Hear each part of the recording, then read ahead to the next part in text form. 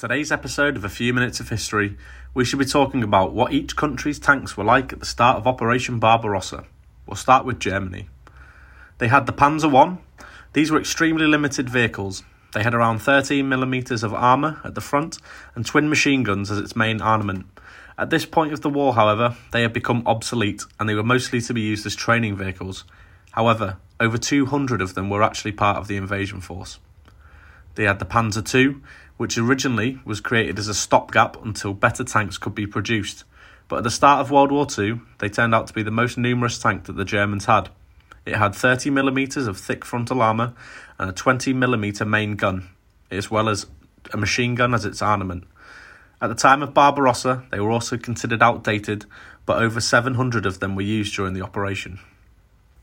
The Panzer III had 30mm worth of frontal armour, but the Series J version had a 50mm frontal armour. The earlier versions were armed with a 37mm main gun, but these later versions had a 50mm. They were a real improvement on the other German tanks at the time, and over 900 of them were sent to the east. A variation of the Panzer III was the Stug III. This was known as an assault gun. It was a Panzer III chassis with the turret removed, and it had a 75mm gun as its main armament. They had 50mm worth of armour at the front and a very low silhouette, which made it an excellent tank killer. The Germans also had the excellent Panzer IV. It had a 75mm main gun, as well as two machine guns for protection. It had 50mm of armour on the front and 30mm on the side. Over 400 of these were involved in the initial attack at Barbarossa. What did the Germans face? And what did the Soviet Union have to combat the German tanks? Well, they had a massive variety of older tanks, such as the T-26. This was actually the most numerous tank the Russians fielded immediately at the start of the operation. They had a 45mm main gun and around 15mm worth of armour on the front. On the 21st of June 1941, the Russians actually had over 10,000 of these tanks. However, not all these tanks were serviceable, and massive amounts of them were in states of disrepair.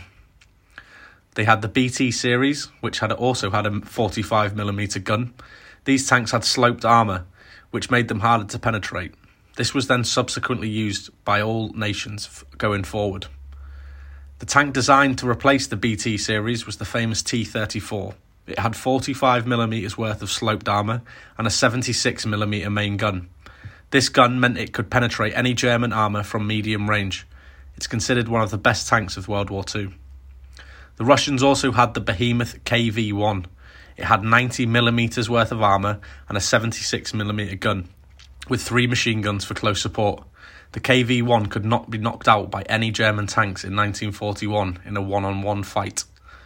The meeting of these bigger Russian tanks inspired the Germans to build bigger and bigger tanks, with bigger and heavier guns and thicker armour. This saw the creation of some of the most feared vehicles the world has ever seen. If you've enjoyed today's episode, please do like and subscribe for more content.